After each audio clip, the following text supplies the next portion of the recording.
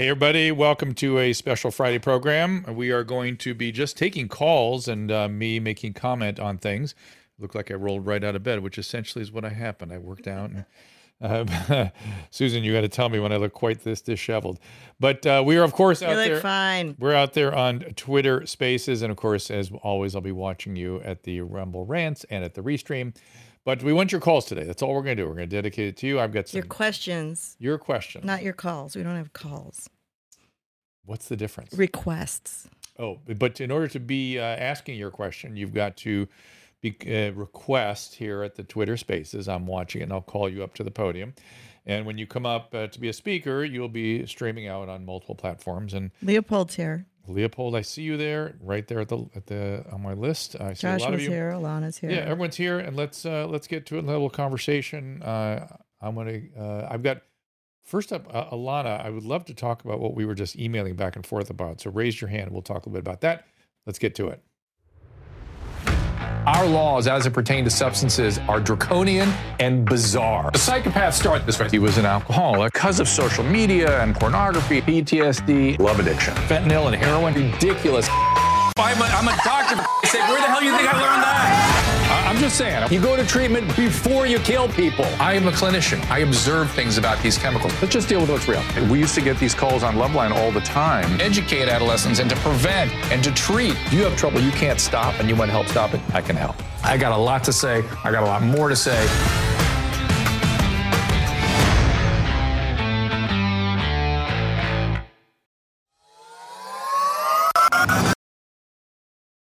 And I've already brought Ilana up there. Can you speak, Ilana? Do I have you? Yes, you have me. So I thought this would be interesting if we sort of went into, just for a couple minutes, and what you and I were talking about via email. Yes. I'll give you a chance to kind of frame it. So, well, it started, I was with a really good friend for dinner last night, and she has a medical background and was showing me this article, and what we both sort of took out of it, and we're reading more of the commentary, was that vitamin D is not useful. So this is a New England Journal article. Yes. That I actually had seen and didn't know quite what to make of it, but you pushed my face to the mirror a little bit, and it made me take a little closer look at it. And the reason I want to talk about it is it illustrates how careful you have to be in reading medical literature and concluding anything in the process of science.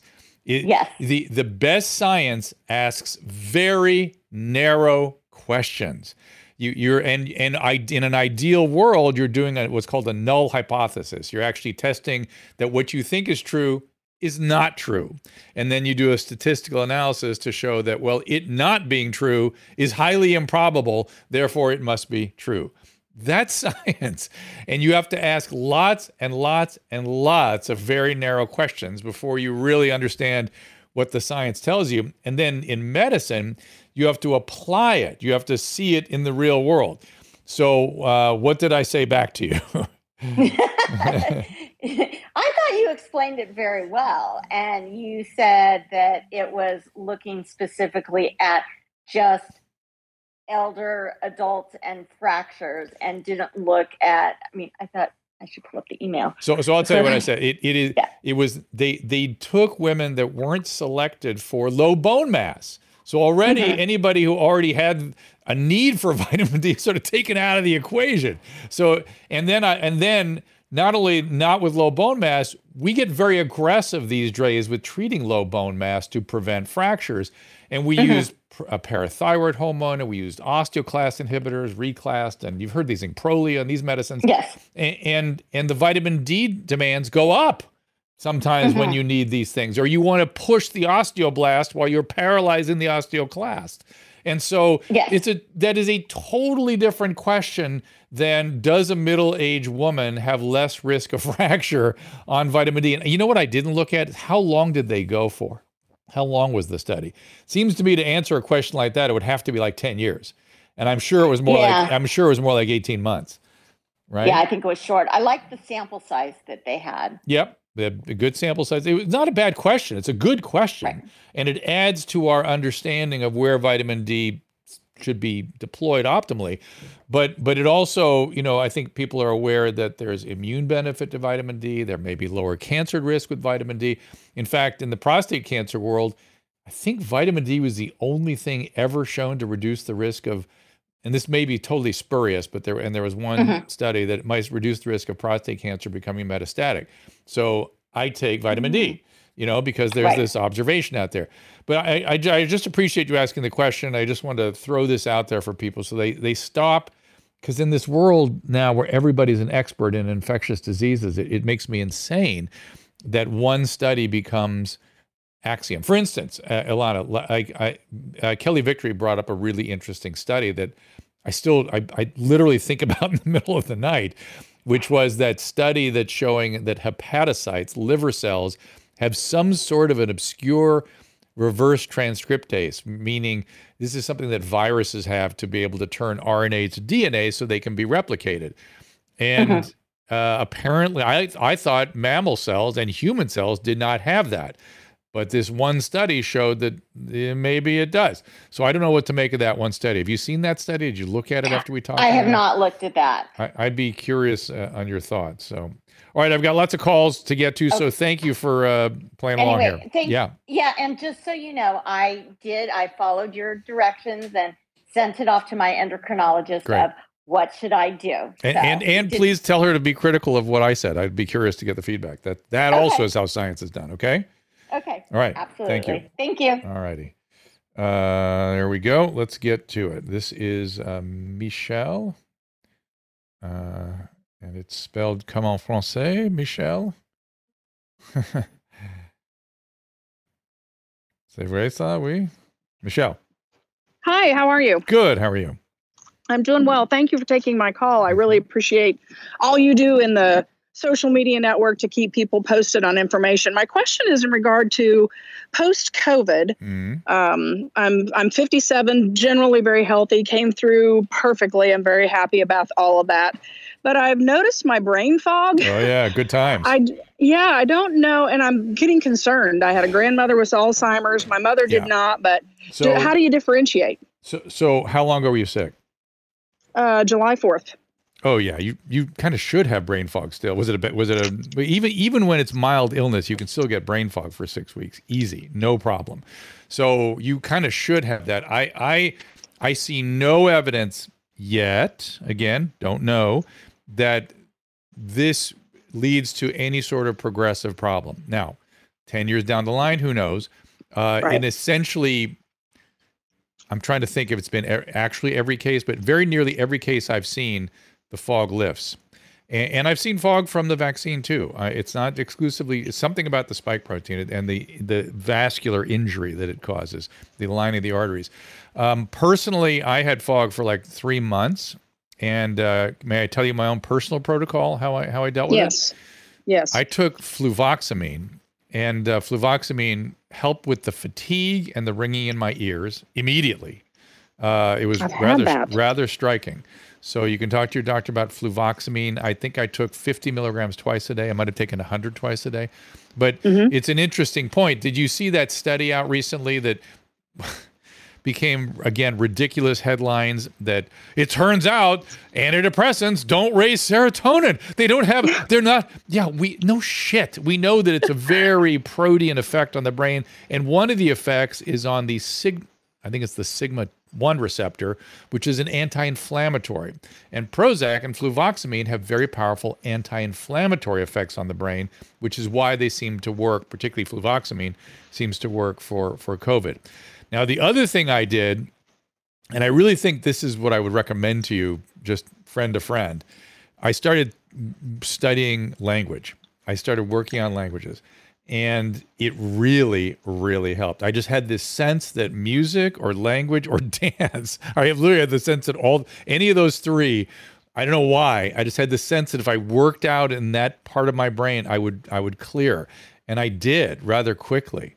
I've heard you talk about that with Adam. Yeah. And I've been working on my Spanish. I've taken up the ukulele just for fun. Good. To try to get some of, should I be nervous about that fluvoxamine? I don't know why I am, but I am. Well, look, any medication you should be nervous about. Let's be True. clear.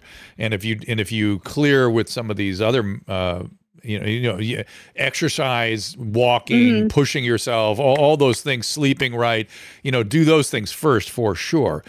There are weird withdrawal syndromes from SSRIs, and there are weird suppressions of sexual functioning that can be persistent.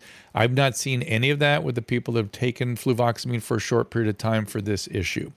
So, well, I would give anything for the sexual piece to be a part of my life, but that's a topic for another day. No. It's just 57 and divorced and never chose to get into a relationship while I was raising kids. So again, topic for another day. Well, I'll just say that perimenopause is under attended to women. And Susan, do you want to ring in on this? She's going in for pellets in about an hour, right? Aren't you? Oh, I am. Yeah. Today's big pellet day. I have a girlfriend doing the same thing. She swears by it. I'm a 2-time cancer survivor, so I can't. What do you So all that breast? perimenopause shit is so real, and we're not talking enough about it. Sorry. For cancer we need patients. to figure out something else. For cancer if you listen to me and Adam, I think this was last week. Was it me and Adam? But some show I was on with over Corolla. This woman called in, was having desperation around the side effects of the hormone blocks. I mean, she was so miserable, and I was like, "God, this is." I mean, the men get miserable too from the essentially the medicines that block their testosterone production for prostate cancer. I live in dread that would ever have to happen to me. I'm sorry. Yeah. So anyway, I deal with it. It's not. You really have to listen to your doctor about that. Or for get sure. to a really good hormone. Yeah. Because You some hormone specialists, some people say that it helps, but I know, isn't that what Dr. Yes, he does, but you listen to your oncologist. That's who you listen to. You do. Period. You do. Yeah, and what they have suggested and allowed me to do is an insertable estrogen, just in vaginally. Well, just what about tiny testosterone? That would be the one that you really makes people feel better. That's the one. Yeah, I don't have bad testosterone levels either. Mine are good. Those are good. It's just at least that's. Yeah. But still, yeah. give you, and I've wondered if testosterone would help with some of this post-COVID stuff too, which is why I'm bringing it up. Did you go to an actual hormone specialist or just? No, I have not. You know what? I live in rural Kansas, and it is hard to find those people that aren't 5 or 6 hours away. And I'm a professional. I work 90 hours a week. Michelle. I need to take the time. Oh my goodness. Well, I wonder if you can do it all virtually now with telemedicine. You're right. That's how I treated my COVID, or didn't treat because they wouldn't do anything for me. But I do have access to the fluvoxamine, and I'm going to give that some serious consideration. Go ahead. No, I was just going to say that rural piece of everything I listen to, you all talk about, and I listen to several of your suggested podcasts.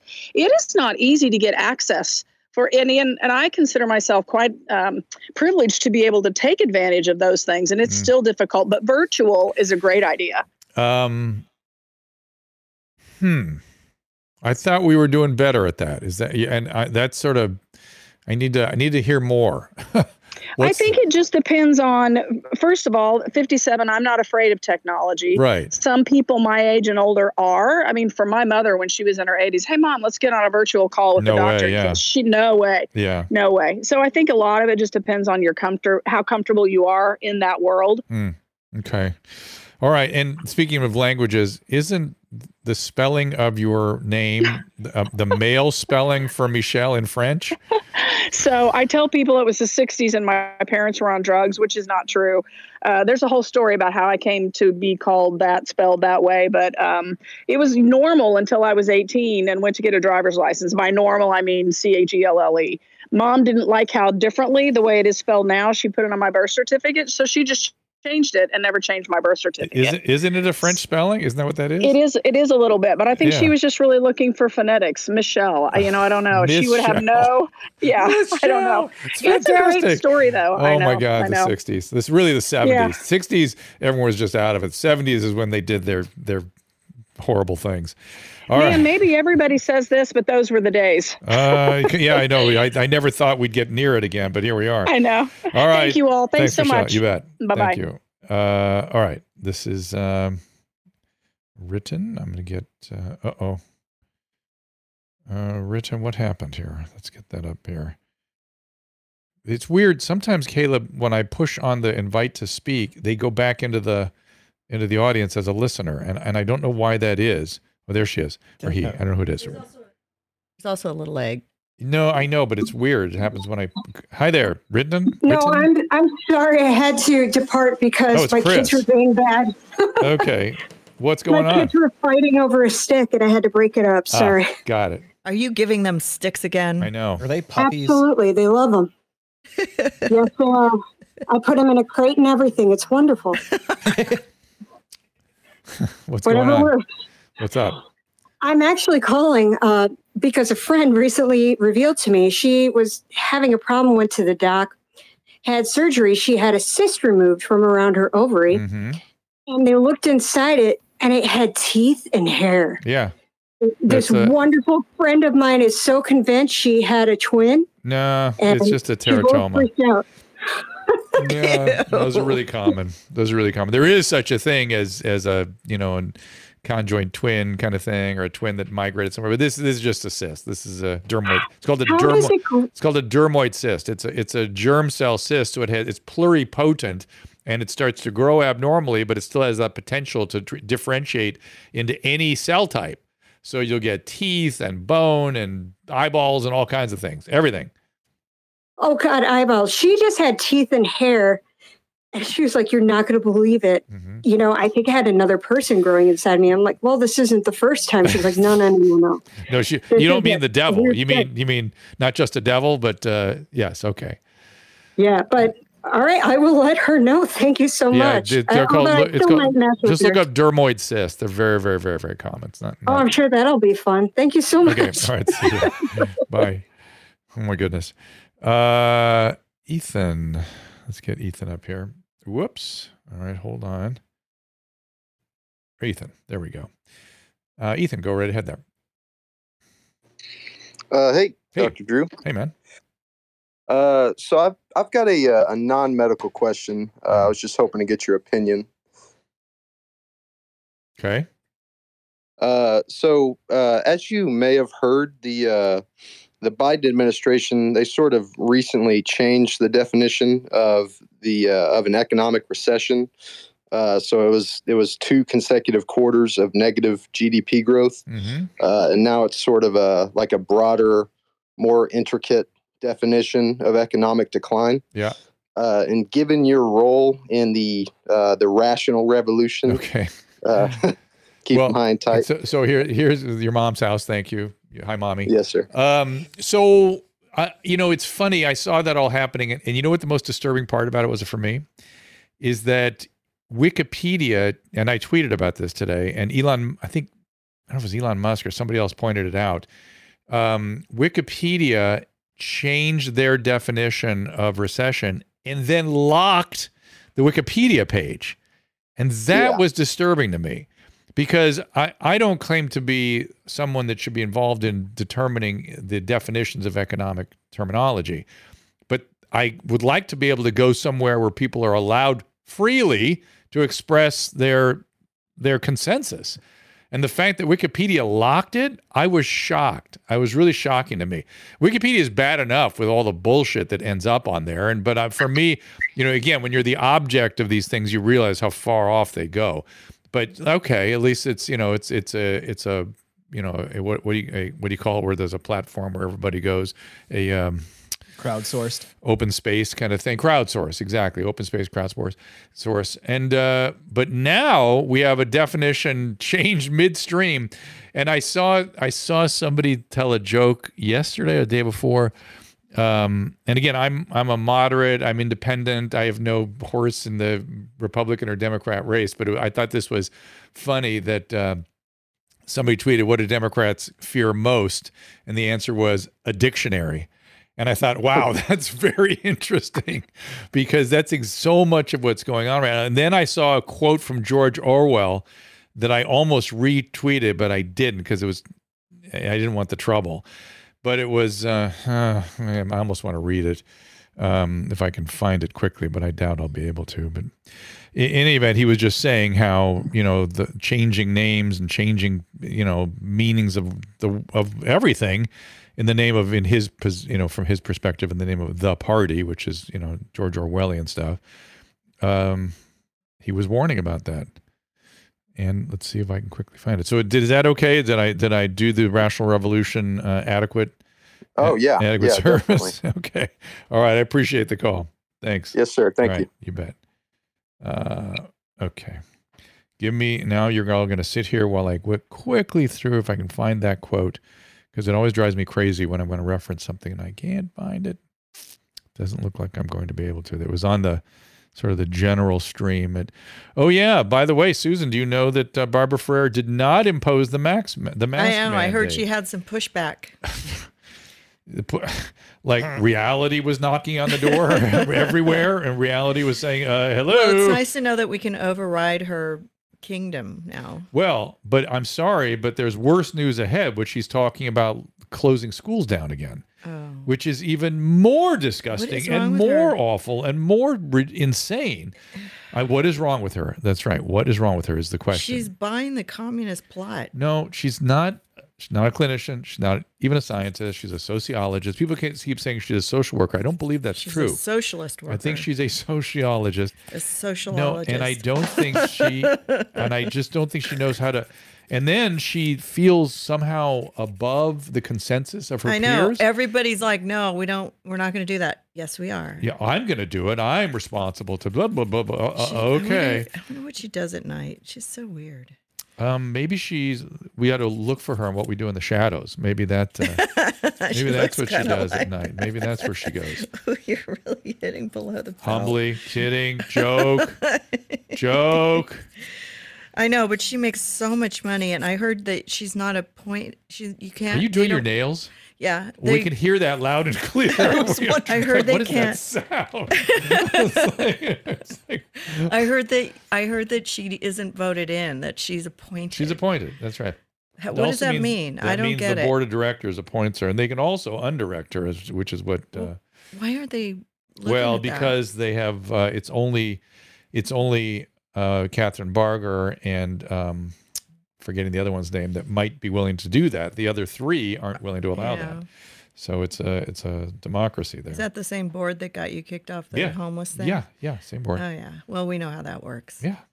They're cowards. It's like a popularity contest. They're cowards. No, it's not even popularity because they don't worry about they don't worry about the populace. They worry about the loud extremes that show up in their boardroom, whom they should never ever be listening to. Yeah, I've been on a board of directorship panel. What? And, but this is different. And I know how that works. Everybody's, careful about everything, changing the status quo. It's very organized. Small groups. It's small groups of people that are very organized. You can always find a group of 500 people who can get onto any topic, and they can go crazy on social media and make their group seem like they have 500,000 because they're being very loud. It doesn't mean that they're right, but it's a party of 5. Right. Social media makes it seem like it's so much bigger, and then politicians especially become afraid that they're going to lose their jobs when really they're just going to lose the 500 votes from those loud people. Yes, that's exactly right. And problems don't get solved. Well, I'm not finding the quote I was looking for. I call it a dictatorship of boredom. Well, it's they're not very bored. They're anyway, well, COVID was like probably the most exciting thing that's ever happened to them, Could be. Getting the power. Could be. All right, let me go to some calls again. Sorry about that. So let's I know. Don't bring me into this. Yes, let's go. Molly, what's going on there? Hi, Molly. Hey, how are you? I'm good. What's going on? Good. I had 2 things, but I'll start with one, if I may. I had a question. I'm a teacher and a parent of teenagers, and we have, through the years, come across friends that have teenage kids that they're off. They're using marijuana is what the parents are saying, but the behavior doesn't seem like what I used to know as marijuana behavior. Yeah, because the potency is so extreme right now that it is having massive neurobiological effects and developmental effects. And these psychosis, we've seen that too. Literally crazy. We've seen that for sure.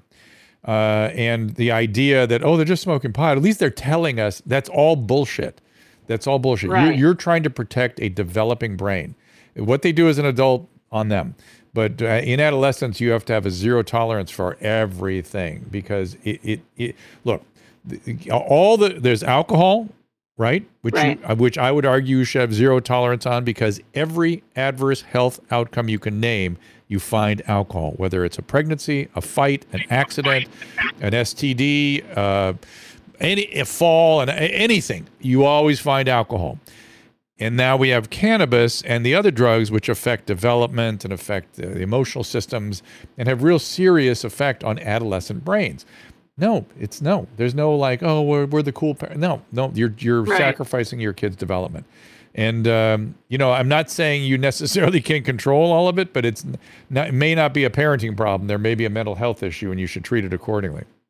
Right. Of course. Okay. That was, I was just curious, like, obviously it's a stronger thing now. It's vastly stronger. And we are seeing more addictive behaviors and we're seeing more of these mood problems and more thinking problems where kids get really kind of paranoid and wild in their thinking. And I'm sure I would too if I took some of those. Dabbing seems to be the threshold issue. Yeah. So if you're using dabs and wax and all that stuff, which is essentially the crack of weed, you're into different territory. Okay. Got it. All right. Okay. One quick question also. Do you know if there's any studies going on with the kids that were out of school from COVID and then back in? I would love to see a long-term study of how those kids There's a lot of people looking at that. There's reports galore, as you can imagine, about the mental health consequences. It all looks bad now, but by the same token, people are wondering, is it going to resolve? Is it going to get better? What's the time course going to be? And so, yes, there are people looking at it.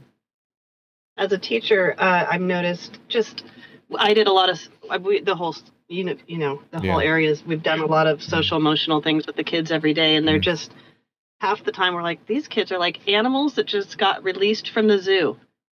I have elementary kids and I love them, but I'm like, oh my gosh, these kids are they just got released into the wild. Yeah. It's crazy. I felt like that when my kids, I had triplets, so I was taking care of them for 3 years on my own, and they were animals. They were animals. They went to preschool, and they just suddenly had a conscience, and they suddenly were under control because they had professionals helping them, get through their day, not just me. Right. And I was like so grateful. But if they were 3, if I had to take care of them until they were 6 or 8, they'd be exactly like they were when they were 4. Yeah. Because I just don't have the capacity, No, we were to this day, I get emotional when I think about the teachers that were involved in our kids under age 10, really. And the gratitude we feel for what you do. Oh my God. I'm grateful all the way along. So grateful. But back then we were in desperate straits. But you're getting handed 2 or 3 years of kids that were in isolation. Yeah, and it's crazy. Just, I can't imagine. That would be a tough age. Academically and emotionally, just definitely behind. Trying to catch them up as quickly as we can. What's your instinct? What are you observing? Do you think we're going to get there at some point, or are we going to leave a certain percentage behind because of this? I don't know. I hate to say that. I think that the ones that went through it, they're just going to keep getting pushed forward. Mm-hmm. And, they may have some spots, some empty learning spots that we're just going to keep pushing them forward. Like I said, the districts are implementing a lot of social emotional stuff. So I spent so much time doing that more than, the basic reading, writing, arithmetic. So yeah, I think we're just going to keep going. And those kids that were in that little window of COVID are going to get pushed through. And then we'll just keep working with the ones that keep coming up, and we'll see. Nothing ever happened. We'll see. I don't know. I would probably send my kids to summer school instead of camp every year. I would just do year-round schooling until they started catching up. It's a good idea. Yeah. But if you're going to be competitive, you know what I mean? Like when they get to high school, if they want to go to fancy colleges, they're going to have to do that. But I mean, maybe they should just hold off on going to college in a year until they get what they, you know what I mean, or make it easier on them in the. It's hard to know. It high really school is hard levels. to know how we're gonna operationalize this. I mean, I know like my boys had reading disabilities, and I had to take them to tutors and have their brains reprogrammed, and then they had to go through all these training programs alone without, if they were being homeschooled, it would be the worst because I had to take them to people. Because Douglas had that brain surgery when he was a baby, and Jordan just had reading disabilities. He was at the top of the class in math, but he couldn't read.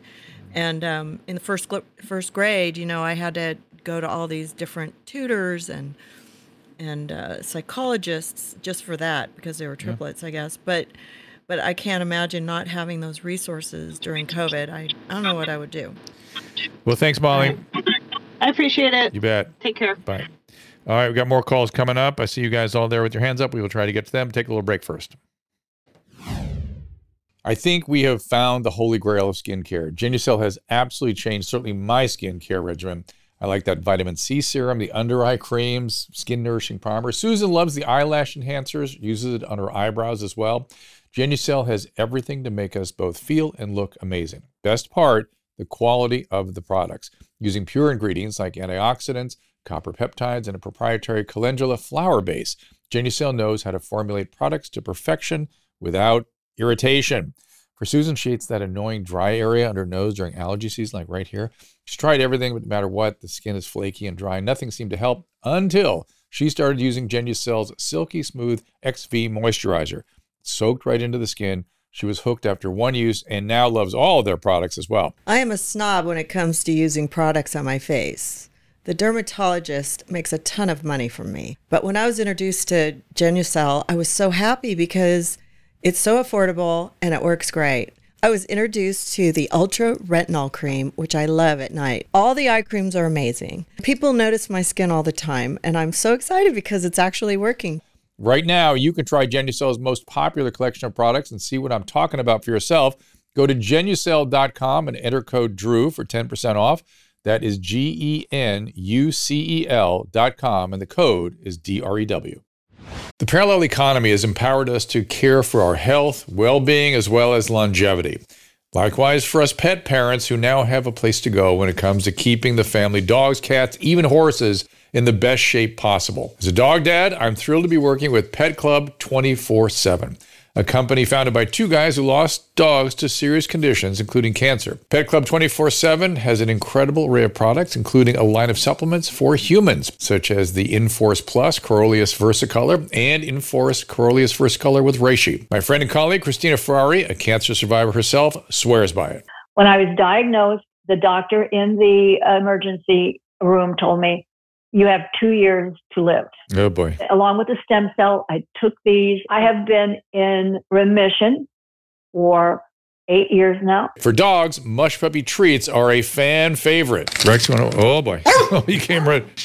Oh, there he is. They are also made with the Coreolus versicolor mushroom, which supports their immune system according to hundreds of clinical studies. Here's Kristen Ludlow, National Vice President. That strain does matter. We do have the most potent strain, and we also extract it in a proprietary way. And that's why we've been having such wonderful experiences with these products. Mush Puppies are made here in the U.S. There are no fillers. It's non-addicting. Your dog can't accidentally overdose. Go to drdrew.com/petclub247 for a discount off the list price. That is drdrew.com, PETCLUB 247, Pet Club 247.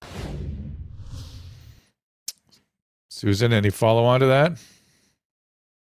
Well, I do love the eye creams. Yes, you do. But yesterday Caleb was saying that he gets zits on his face and he hasn't had them ever since he's using the skin reddening, anti-reddening cream. His wife, unfortunately, is disappointed. But she doesn't get to pick at him. You have a hard time with using any creams. Yes, I do. Because you use so much retinol on your face, Retin-A. No, I have a problem because I use the retinols because I have adult acne, and so anything I put on. But after that, your skin gets really red, and using that cream seems to work on your skin and lessens the redness. Yeah, and the eye stuff too. I like that. Yeah. So I've been doing that, and it works in 24 hours. It's great. Yep.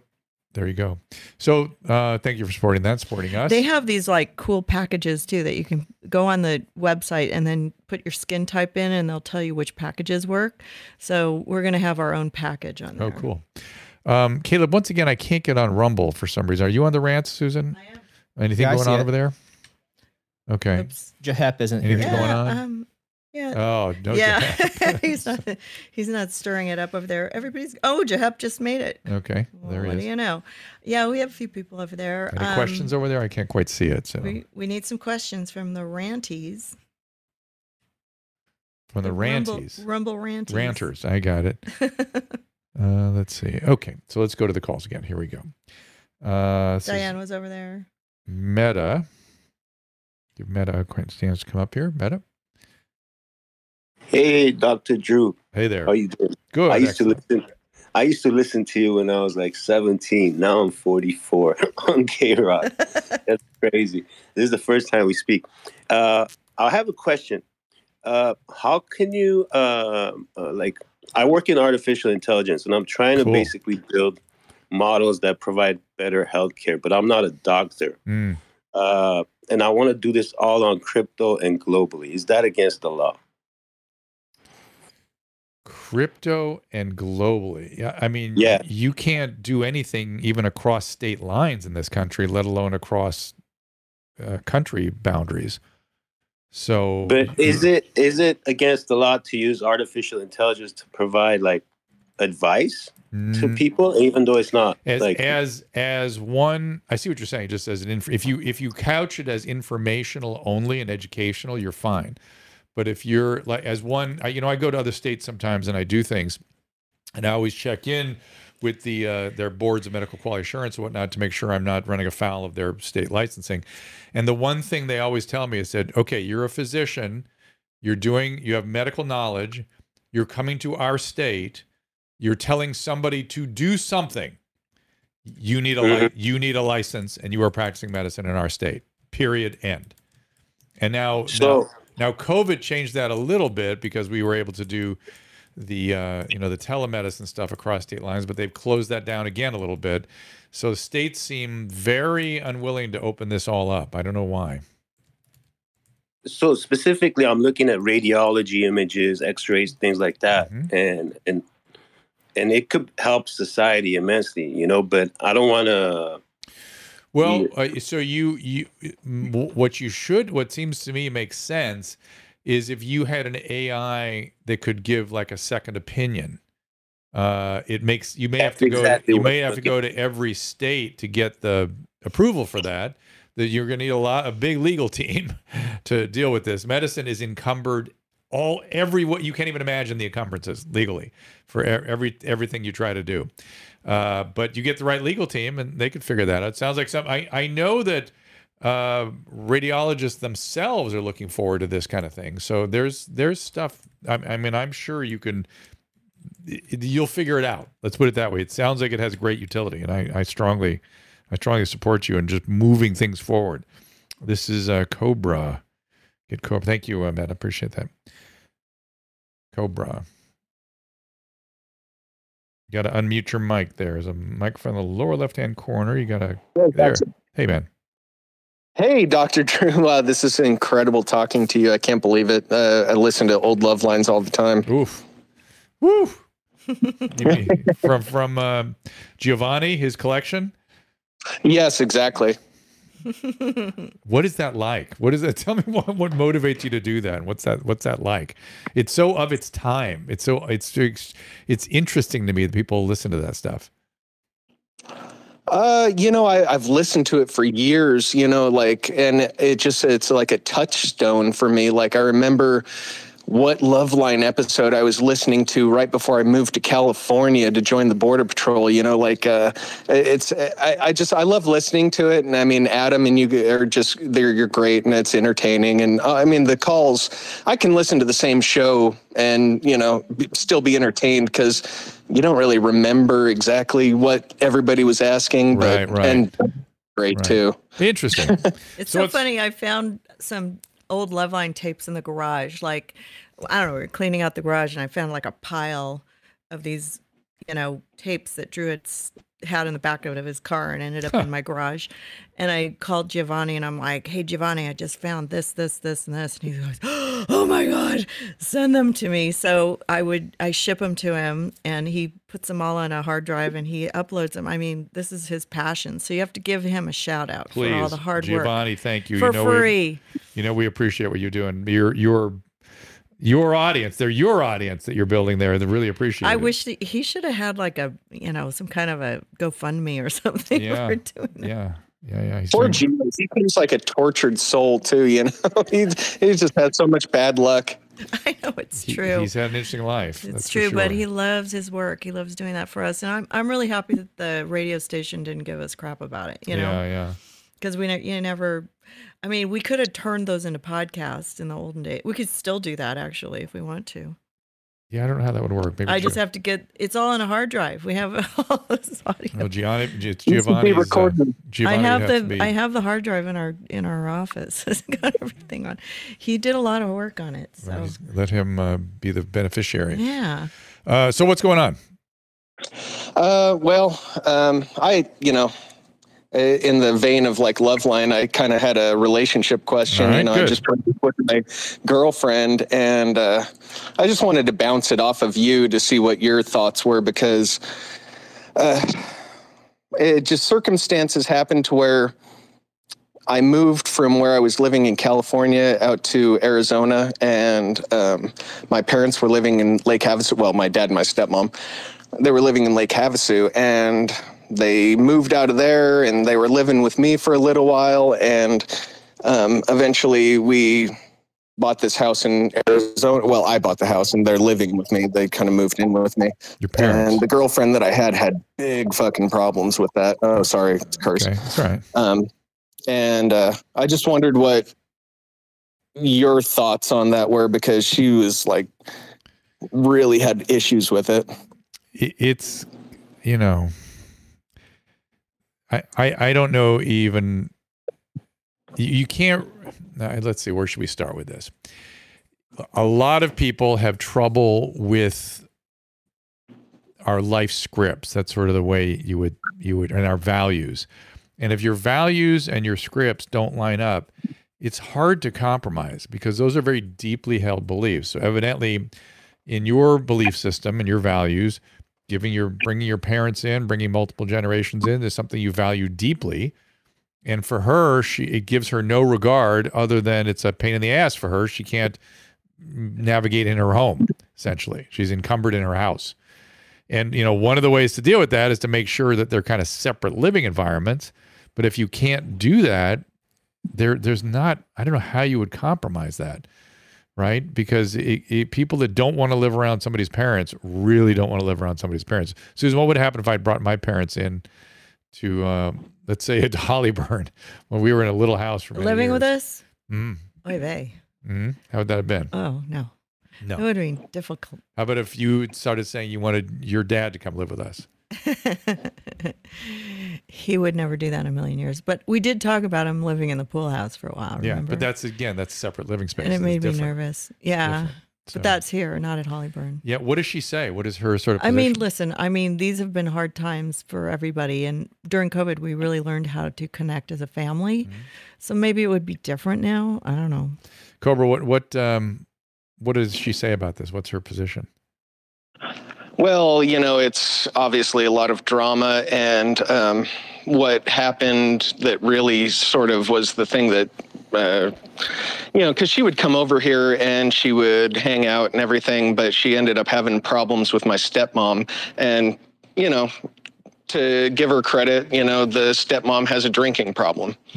And so, there was one time in particular where she was just in a state and, acting a fool. And she was yelling at my dad and she was throwing stuff into the pool. And, and Grace, that name of my girlfriend, she decided that she was going to go out there and try to put her in her place and say, like, you need to calm down or else I'm going to call the police. And apparently that was a big thing. And then we left and we went upstairs, and then my stepmom came in and she kind of threatened to beat her up or kick her ass or whatever. But I mean, she was blotto. She was drunk, but my girlfriend wanted to say, well, make a big deal out of it. And she refused to even come over here anymore if she was here. And I don't know. It is a big deal. I mean, imagine if a man had done that. What if it was your father had done and threatened to hurt her physically? Loaded or not. Listen, this is part of your stepmom's illness. And she now has crossed a line where she's threatened somebody else. I hope she feels guilt and shame about it. I hope she wants to apologize. And hope it motivates her to want to do something about her alcoholism. But if it doesn't, I don't really blame your girlfriend, because it's only going to get worse. Yeah, it doesn't go away. It doesn't get better; it gets worse.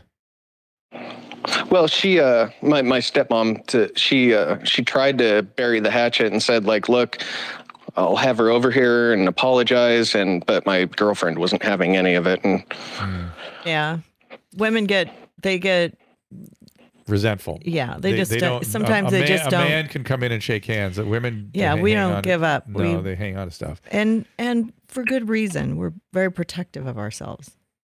Well, dude, it's a really challenging. It might take time. She might get over it eventually. But she might. I don't know. I mean, I would keep them all separate for sure. I think I would really strongly recommend that the stepmom get some treatment for alcoholism, start attending meetings if she possibly can.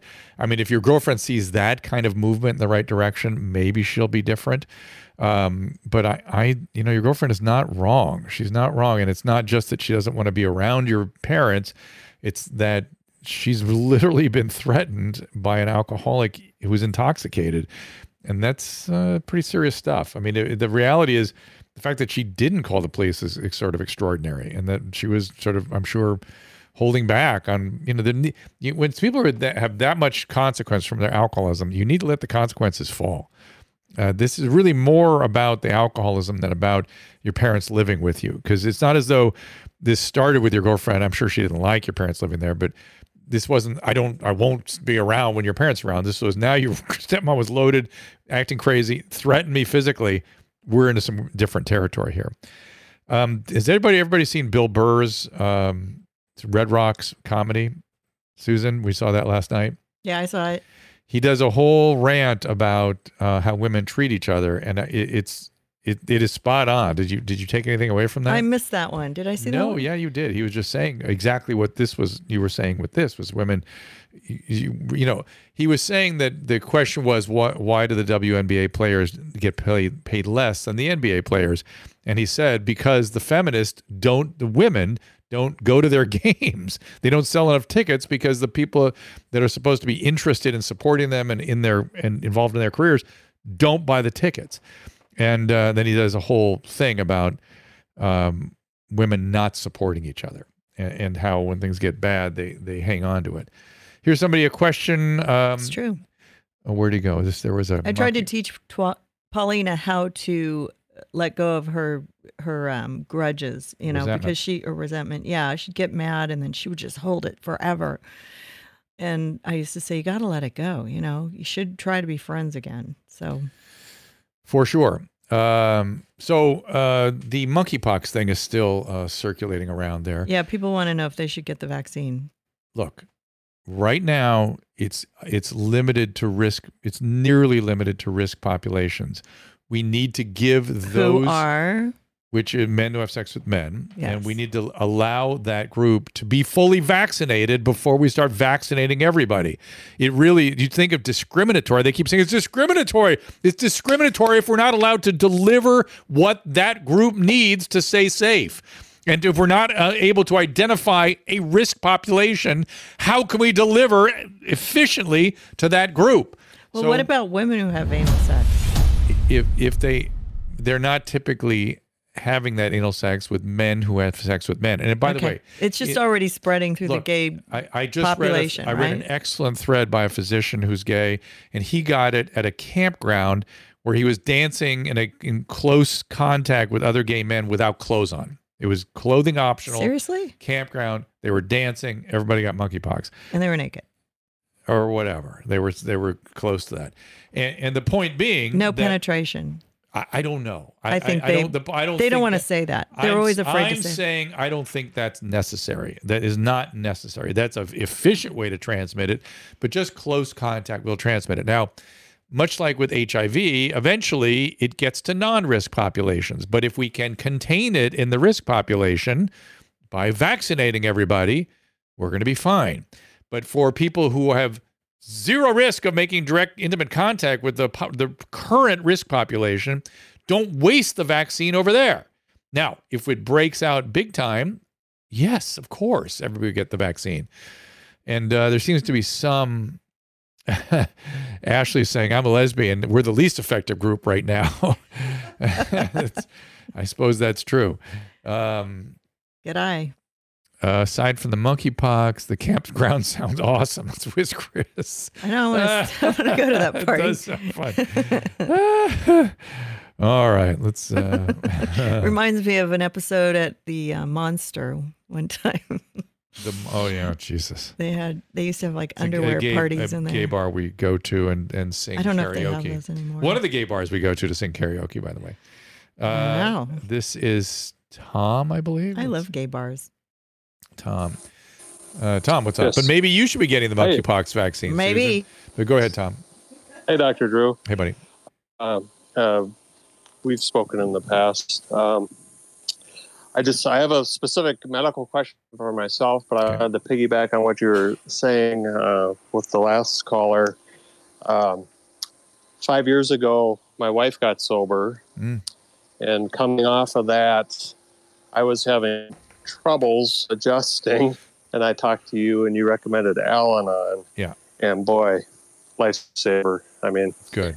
Wonderful. Wonderful. Good. So thank you so much. Our family is... Oh, that's great. So really just the simplest way I think about it, your wife is now growing and changing and becoming a different person. You got to catch up with her with your own program, and good for you for doing that. Right. So I thought when she went to treatment, came back, got in the AA, did like 90 meetings in 90 days, really got in. Good. And I thought everything was going to be tiptoe through the tulips, and turns out I had...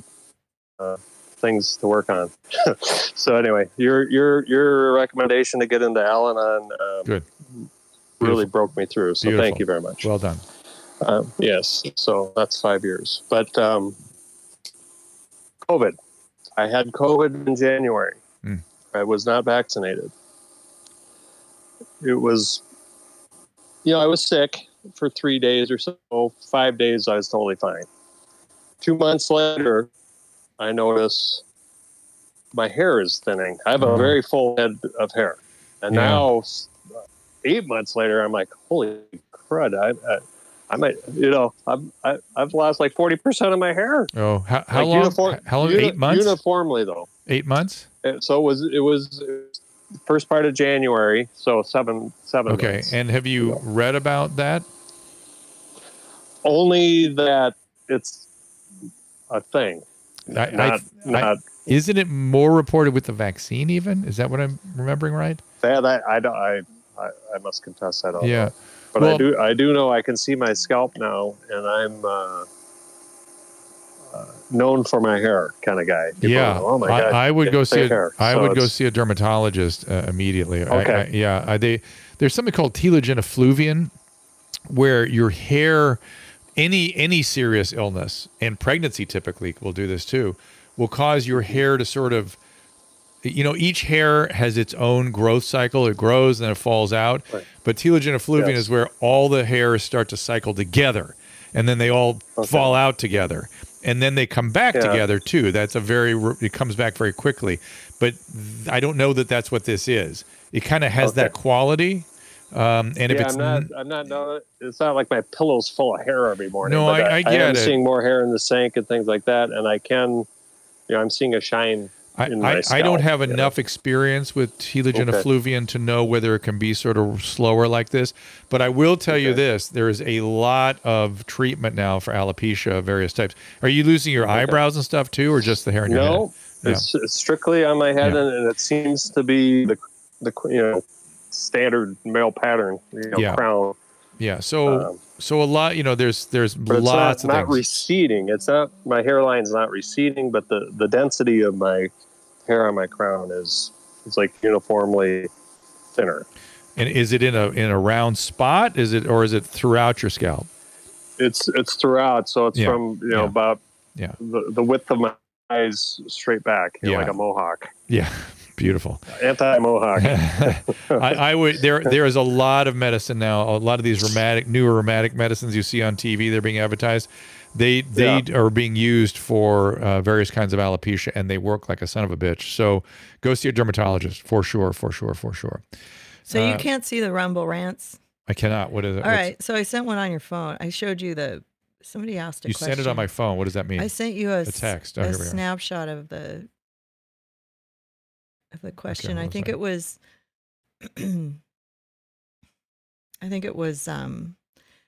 Rumble Dime 123. Mm-hmm.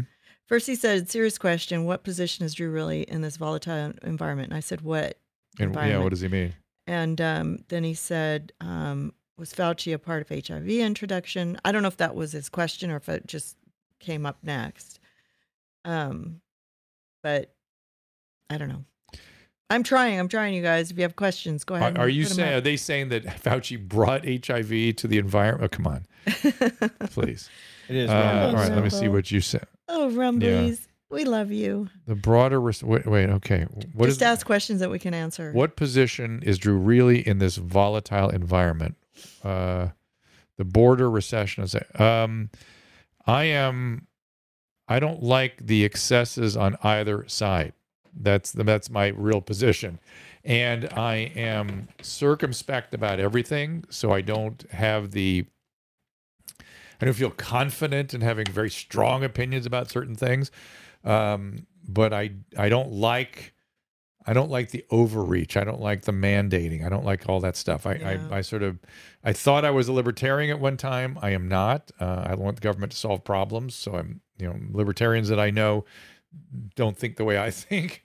But I generally, like for instance, this recent legislation that the Congress is moving through, I'm generally kind of happy with that. I mean, doesn't really acknowledge a lot of the priorities that I have, but some of the stuff that they're solving in there, I'm like, yes, I'm interested in government moving things forward, solving people's problems, allowing us to thrive, not just being in an ideological cloud all the time. Let's do what works. I've said for years I'd sign up for a pragmatist party. Let's just do things that solve problems for people. And that generally means putting forces in place that allow them to thrive and solve problems for themselves. That's how you do it, generally speaking. So that's my general position. Knowing exactly how to do that, I'm not hubristic enough to have strong feelings. I generally, when the overreach, like the mask mandates, to me is extremely disturbing because the science doesn't work. And if you want to protect yourself with an N95, you should do so. But to have somebody mandating that everybody walk around with that, what if I don't care to protect myself? I've been exposed to Omicron massively in the last 3 weeks. I spent 3 days in a room with Susan. She had it actively. I got nothing. My daughter had it. I flew on a plane with her and I shared a yogurt with her. Nothing. So my immunity is pretty good. Yeah. And so. But you had the Delta before you got the vaccine. Correct. So I seem to have. You've only had one vaccine. Correct. And I've had and I just seem to have pretty good, strong immunity. And you had COVID again after that. Yeah. Listen. And it was a nothing burger. Like you didn't even think you had it. BB, you're asking about Dr. Prasad's Sensible Medicine podcast. Yes. And also his other podcast. Oh crap. I found it long before anybody else had heard of him. I can't remember the name of it, but anyway, I retweet his stuff all day long. I retweet his stuff. We've had him on the show. We've had him on the show several times, and we're gonna have him back. And I also retweet Monica Gandhi stuff all the time. So those are plenary sessions. Thank you. Those are the two physicians you can lean hard on, and also Z-Dog. Oh, Z-Dog also. These are people that are sensible. They're reading the literature. They're looking at the science. They're studying it. And they also know where there is no science or the science says something different than what the government is mandating. And that becomes infuriating at a certain point because it's sort of disgusting. What are we doing? What is this all about? But there's something, and especially when you know it harms people. There's something that makes you feel good about yourself for covering your face for everybody else. And you don't even know that it doesn't work. But it's just such a social virtue. So, virtue signaling. That's disturbing. That's back into the ideological cloud. That's disturbing. People shouldn't have to signal each other their virtuousness. Yeah. That's deeply troubling to me. I thought at the beginning, like, if you got the vaccine, you wouldn't have to wear the mask. And then if you didn't have the vaccine, you'd be wearing the mask. But then we don't know who didn't get the vaccine. Even the vaccine mandate is concerning. I'm concerned about... And I'm definitely concerned about passports. I got in trouble for saying, hey, when you create a passport for a vaccine, you create an out group. And oh, by the way, most of the unvaccinated are African Americans, and they have a reason for not trusting the medical system that is quite justified. I think so if you want to wear a mask, wear a goddamn mask. You know what I mean? But don't look down at me because I don't want to. That's what's disturbing about it. This us, them, tribes. It's deeply concerning. We should be rowing in the same direction. Yes, vaccinate. Yes, BB, I agree with everything those guys are saying. She's on my Restream talking about YouTube. She's talking about the positions that Prasad and Zubin have taken about these mandates for college students and these masks for college students. It's just non-scientific bullshit. And so why they would take these positions is sort of, especially institutions that are supposed to be steeped in science. It's very, very concerning. It's endemic. So that's frustrating. That's problematic. That's how I really feel. I think we have to re-educate everybody on the science of catching a cold and getting over it.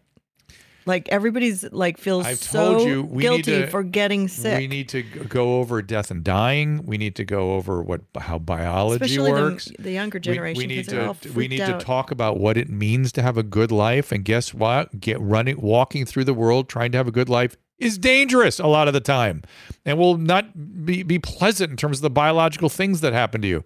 That's in the nature of the human experience. And if we want to. Or do we want to shelter in place? Do we want to sit in a room by ourselves? No. Is that a life? I'd rather not live, frankly. I don't know that that's a life. I don't know that I guess because we have electronic media, people can sort of get a facsimile going, and sort of it's better than it would have been. I mean, think about how horrible this would have been without Zoom and without electronic media. It's just technology. Ugh. Yeah. So without your television studio to keep you right, exactly. in the world. Oh my God, what a crazy thing we went through. It's just ridiculous. Yeah. Unbelievable. Yes, exactly. All right. So thank you so much for joining me and for asking your questions. They've all been very great. And I appreciate y'all. Is Rumble Rant satisfied with my little thing there? No, he left. Okay. He didn't like your answer. He said you were too neutral. Okay, perfect. He took off. Too neutral. Fantastic. Yeah, too neutral over there. Yeah, we're gonna come back at you with a little Kelly Victory once a week and keep it a rumble. Yeah, Kelly is more probably your point of view, and I'm interested in talking to Kelly. So we're going to do some special Rumble shows. I want to have Dr. Prasad back too. Yeah, well, let's bring him back on this one for sure. He's very well. busy. We're going to do it on all of them until we get kicked off of YouTube, and then we'll go over to Rumble. Well, Vinay Prasad is the reason I used to listen to plenary sessions is his ability to read medical literature was exquisite and remains as such.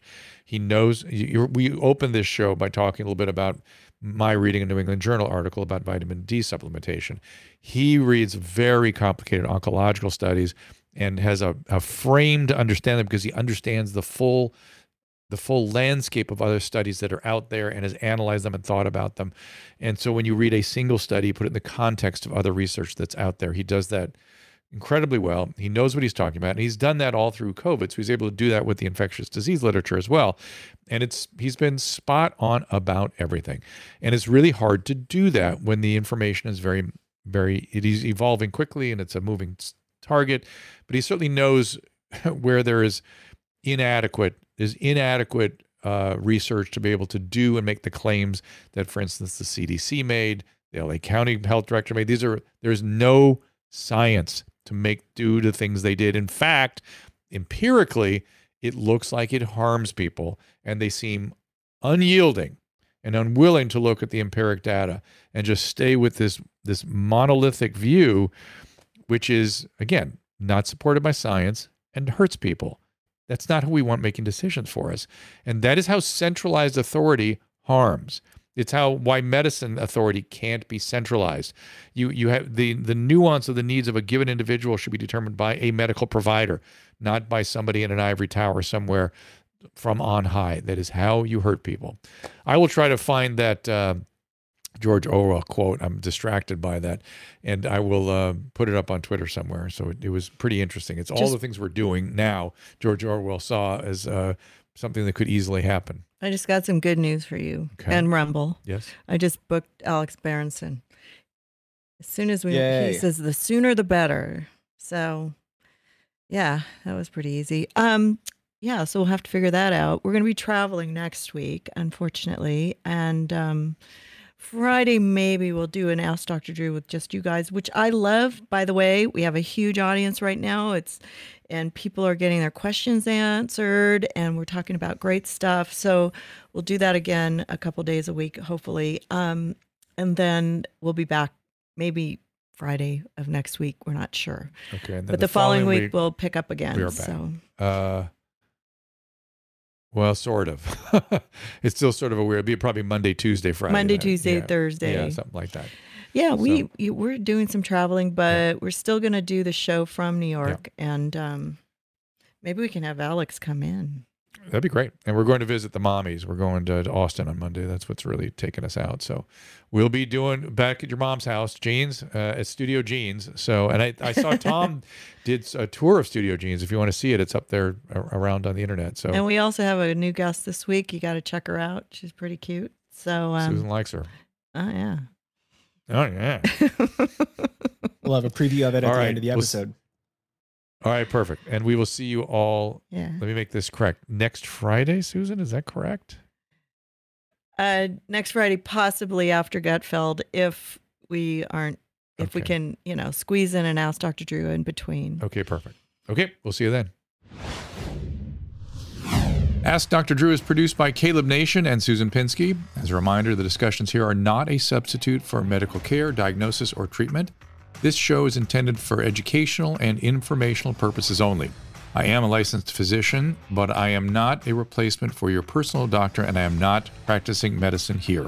Always remember that our understanding of medicine and science is constantly evolving. Though my opinion is based on the information that is available to me today, some of the contents of this show could be outdated in the future. Be sure to check with trusted resources in case any of the information has been updated since this was published. If you or someone you know is in immediate danger, don't call me, call 911.